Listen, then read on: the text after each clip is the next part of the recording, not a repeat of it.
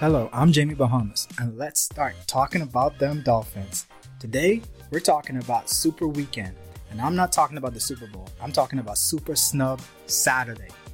That's right, the 2020 end-of-year awards for individual achievements were given out for this NFL season, and the Dolphins were in the running for quite a few of those awards.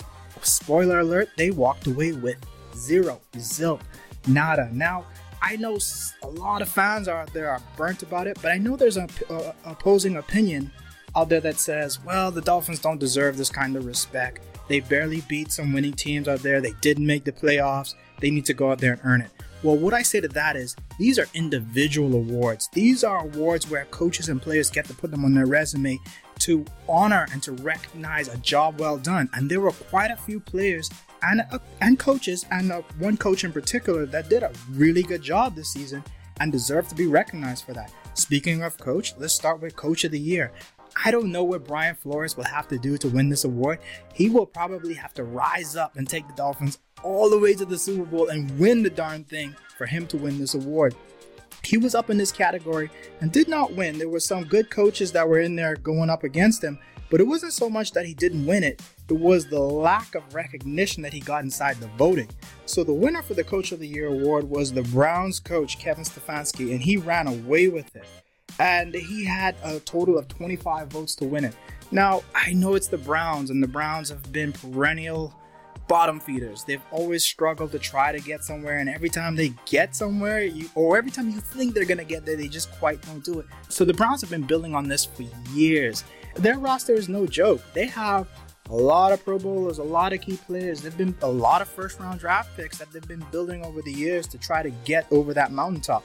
And before the season started, there were a lot of people that predicted that the Browns would go to the playoffs, that the Browns would be contenders. There were a few people out there that even had the Browns winning their division this season, hands down. So it wasn't that big of a surprise that they actually made it to the playoffs or were contenders. In some cases, some people probably expect them to go further. On top of that, yes, I don't know how you want to look at this, but Kevin Stefanski winning the award, yes, he did a good job. Yes, he got his team prepared. Yes, he did what they were. Yes, he won games. But if you think about the irony here, in one of their playoff games where the Browns showed out and showed well against the Pittsburgh Steelers, Stefanski didn't even get to coach in that game because of the all-prevailing coronavirus kept him at home. His team played well. So you can look at that one or two ways. You can look at that as saying, wow, he's a great coach for having his coaching staff and his team prepared to be able to go and do the job without him and win in that type of dominant fashion. Or you could look at it another way as how much of this really is Kevin Stefanski, or the team and the culture has finally been built around Cleveland and the Browns to get them to where they are. The Dolphins, on the other hand, were not picked to go to the playoffs in this season. A lot of people had this team being a few years away still. There are a lot of rookies, a lot of moving pieces, and Brian Flores navigated it beautifully. He was able to manage an uncommon quarterback situation in a year where the offseason was unconventional, to the tune of 10 wins and the doorstep of the playoffs. And I know some people might say, well, the Dolphins' opponents aren't the best of the opponents, so that 10 wins, take it for what it is. You can't fault a team for who they had to play. They're just supposed to have to go out there and win against the teams that are put up against them. If you look at this year's Super Bowl matchup, the Tampa Bay Buccaneers, they had to play the Washington football team in their first wildcard round of the playoffs. That doesn't matter at this point. It doesn't matter who the opponent was. What matters is that they took care of the opponent that's in front of them.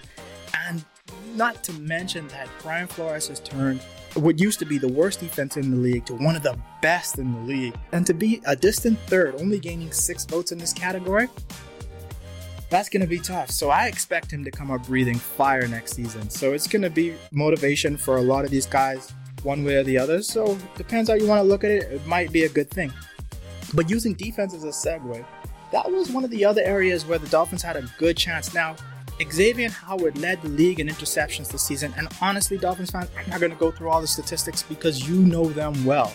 However, this was one of the awards where I thought there was a chance that, yes, he would get recognition, but there was a chance that maybe he would not get it. And the reason for that is because TJ Watt was also a good candidate for Defensive Player of the Year. And honestly, if Howard did not win this award, that's who I would have considered to be the winner this year. And that's because he led the league in sacks with over 15 sacks. He was on a team that, until the wheels fell off, that a lot of people thought was going to go undefeated, that a lot of people thought would march their way all the way to the Super Bowl. And a big part of that was that defense. Unfortunately, it didn't work out that way. But the kicker here for me is that TJ Watt did not win the award. Xavier Howard, lead leader in interceptions, did not win the award. But Aaron Donald was the winner of Defensive Player of the Year. Now, there's nothing to take away from Aaron Donald. He is a monstrous defender, a big part of why that team had some success this season. But when you put him up against the two other candidates that had a chance to win this game, I don't see it how he was able to walk away with that. So that was a little bit surprising. However, that just tells you how these awards go and how the Dolphins' chances of winning one of these awards might increase in the future. It all depends on national exposure. And because the Dolphins weren't expected to do much, they didn't have a lot of national televised games over the season. They weren't played in the big markets often as much as LA in that new stadium. And also being a team that was expected to go somewhere like Pittsburgh and winning all those games. So that might have diminished Xavier Howard's chances of this award. With the season that the Dolphins had this year, I expect them to get more national attention next season. And if Xavier Howard is able to turn around and put together back-to-back seasons with the equivalent of the one that was this year, he will garner more attention in winning this award going forward. But for this year, it had to hurt for him and it had to hurt for Watt to see Aaron Donald away with that award. So that one, like I said, was easier to swallow, but this one, oh my God. This one was the heartbreaker of the night. The Hall of Fame class, and Dolphins fans were ready to crown Zach Thomas and welcome him into the Hall of Fame, welcome him into Canton. And they thought, and I thought, that this was a shoo-in this year, that Zach Thomas finally would have been welcome to the halls. I mean, for him not to make it this year, I don't know, man. Jokingly, I will say, I don't know what Zach Thomas did. I don't know who he pissed off. And again, I say that in jest. But it just seems like a severe injustice that a 7-time Pro Bowler, 5-time first-team All-Pro, 2-time second-team All-Pro. This guy was Defensive Rookie of the Year, AFC Defensive Rookie of the Year. This guy was one of the best defenders of his time. He deserves to be teamed up with his buddy, Jason Taylor, in the Hall. I don't know what we got to do to get him there, but Dolphins fans, let's make it a year-long campaign. Anywhere you can, talk about it, be about it. Let's get Zach Thomas to the Hall. He deserves to be there. That was such a shame that he didn't get. I feel for you, Zach. Just know that the Dolphins fans recognize who you are and keep your head up high, man. You're one of the greatest to ever play the game.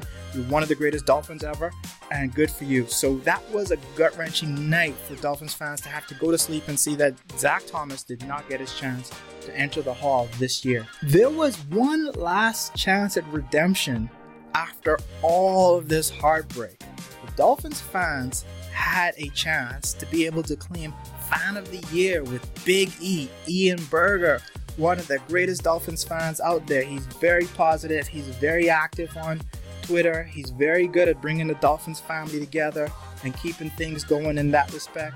He's well known in the community, big family guy. Oh man, and he had a chance, made it to the top 3.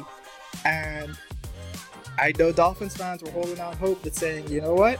After it's all said and done, let this be our hope. Let this be our chance to be able to get it. But Ian, with his 20,000 Twitter followers, the army of Dolphins fans behind him, all hanging out hope, we had to take disappointment and take that taste of defeat one last time as he was not crowned as Fan of the Year.